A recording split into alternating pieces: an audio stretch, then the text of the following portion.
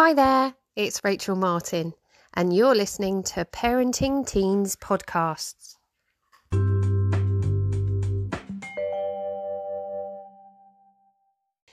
This week, I've decided to look at how to let go and allow your teen to make their own mistakes or fail. So what do I mean by fail or mistakes? Well, what it basically comes down to is to allow your teen to feel uncomfortable. I know, right? You want me to watch my baby suffer and struggle? Well, yeah, sort of. I kind of do. You need to allow them to look at themselves and see how they can influence their path and that their actions have consequences for them and others around them. But before we get too into it, let's look at why this brings up such red flags for us as parents. There's a really solid reason for why we find this so hard, and I think it's worth me sharing with you. So let's remember why it was you had kids, to grow your family and bring some amazing people into the world. But seriously, just think for a minute. Why did you have kids? What made you make that choice? Did you do it for them or for you? Let's be honest. You must have done it for you, because they weren't even here. You didn't know what they were going to be. But then it all changes. They arrive. You get through the joys of birth, but it all changes right there that second.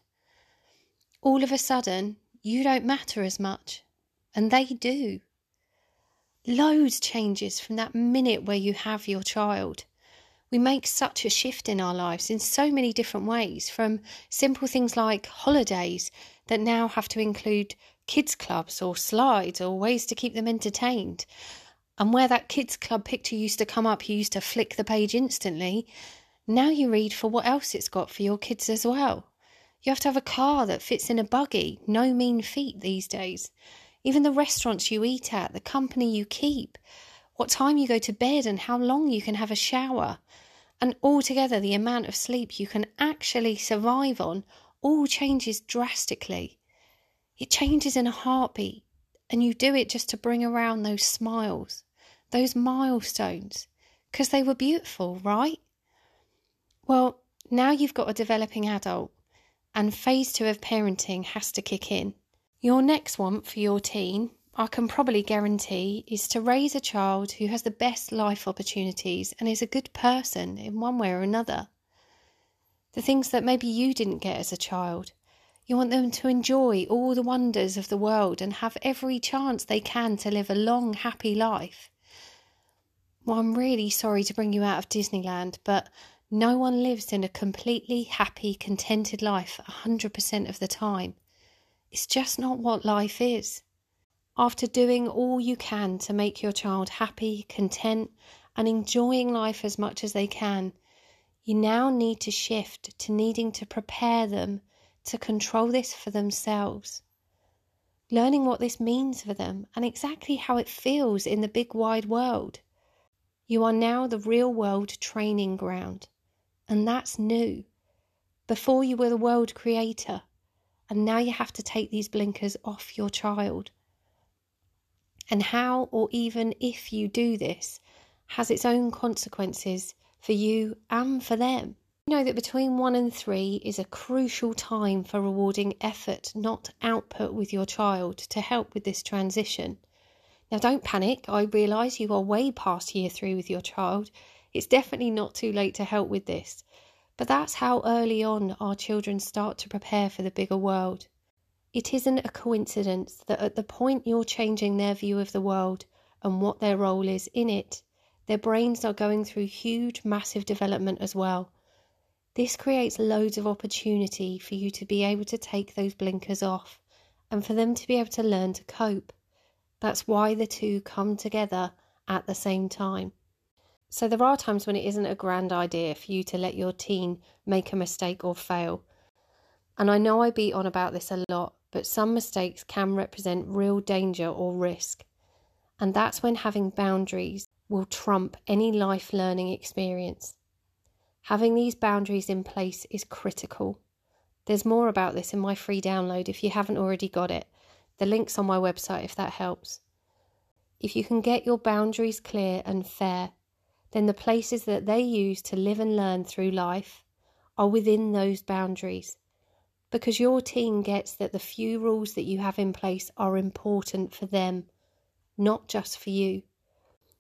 There's always a lead up before it gets too dangerous, and that is your area of opportunity.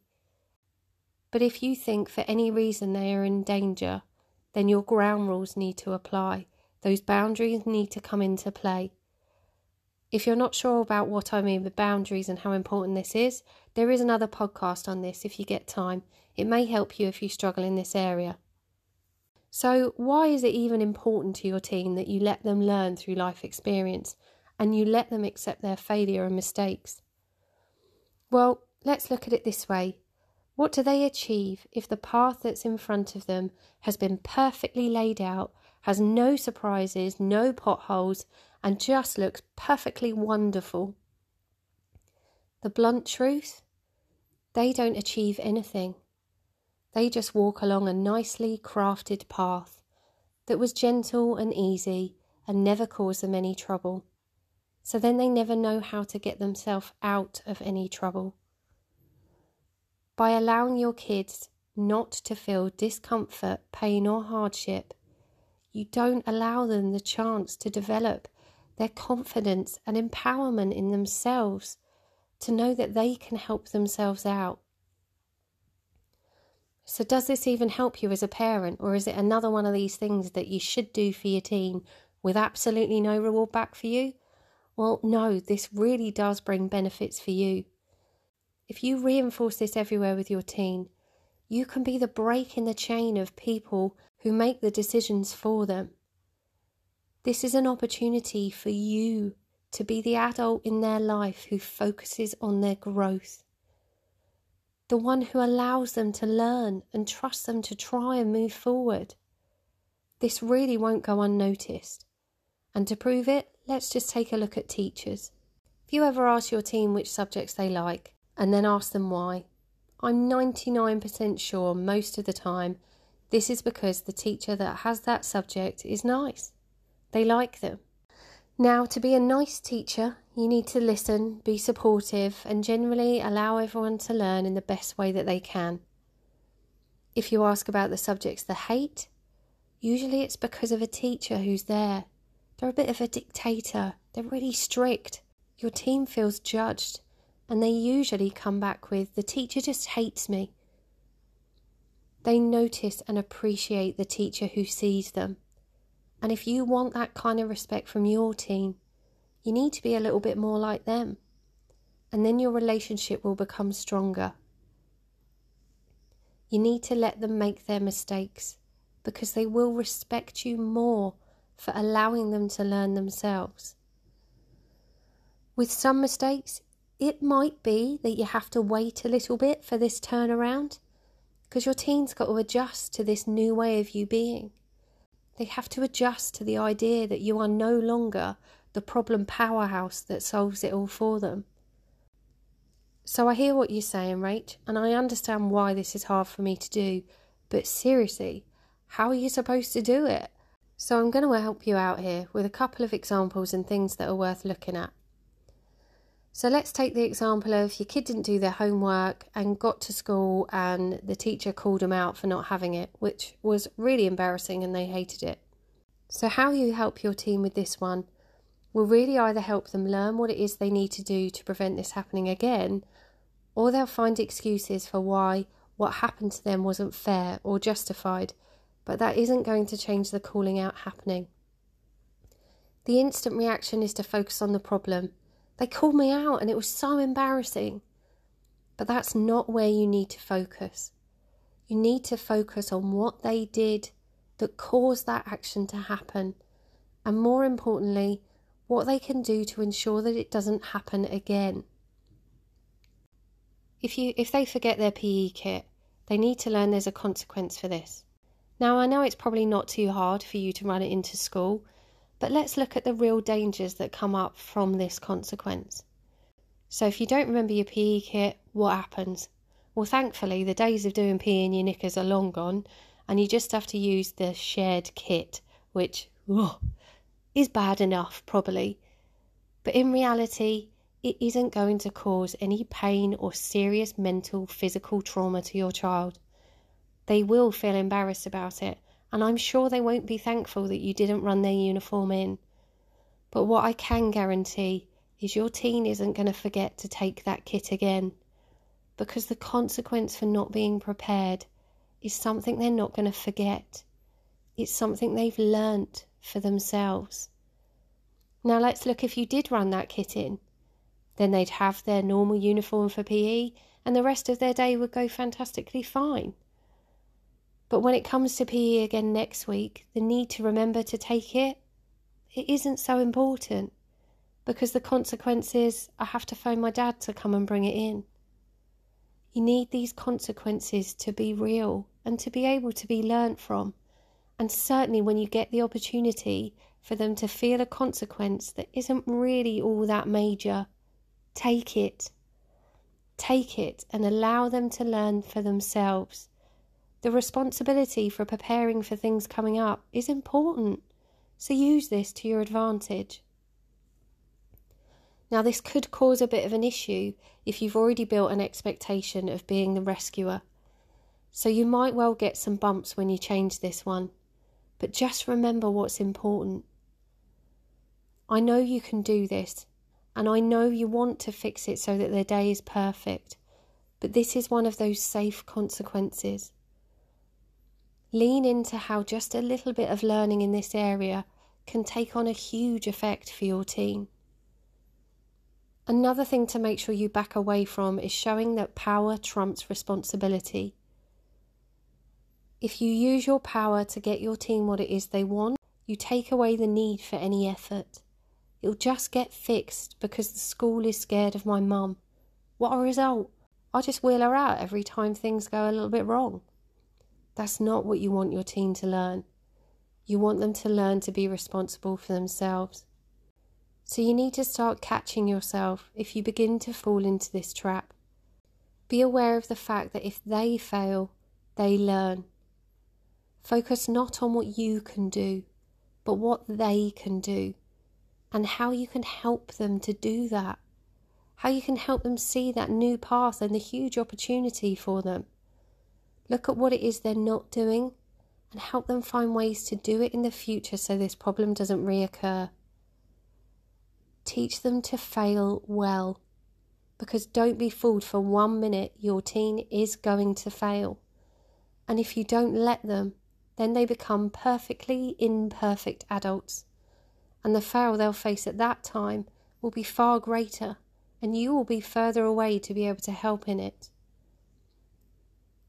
If you want happiness for them and the best in their life, you need to view this time with your teen as your training ground for what they're going to need to do for themselves. You can also role model this.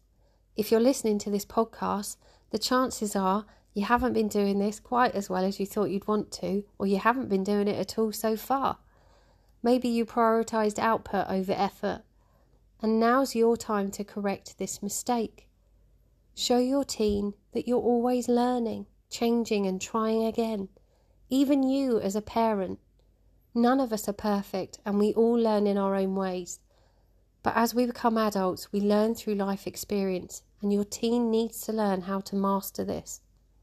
So instead of cutting the grass and clearing the path for them in that field over the bridge of your teen's future, you want them to take pride in that field of their future ahead of them.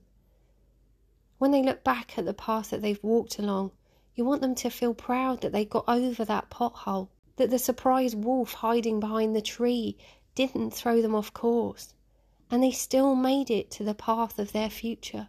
You don't want them to look back and see a beautiful path lined with flowers and perfectly smooth, with birds in the trees and electric fences stopping any kind of nasty surprises coming in. What sense of achievement does that give them? And let's not forget, beaming down on them from above will be your shining face in the sunshine as the creator of the path they walked. So let them choose their path. Let them navigate the potholes and the wolves that are all included in this. You're not helpless in this journey, but instead of fixing the potholes and the walls, you need to see yourself as, Google Maps instead of path maintenance. They will pull you out of their pocket when they need you. Then you help them face the problem or overcome the mistake. You help them learn from it and see it before it comes next time. That's how to empower your teen and get it right by them. If you step in at the right time, they'll actively ask you for help before they go on the journey because they recognise that you want them to help themselves. It's not about making them do it your way. You're that awesome parent who lets them do it their way and then make sure they don't make the same mistake again. So to put it in summary, because there's a lot of information there, don't punish yourself for feeling this or struggling with doing it.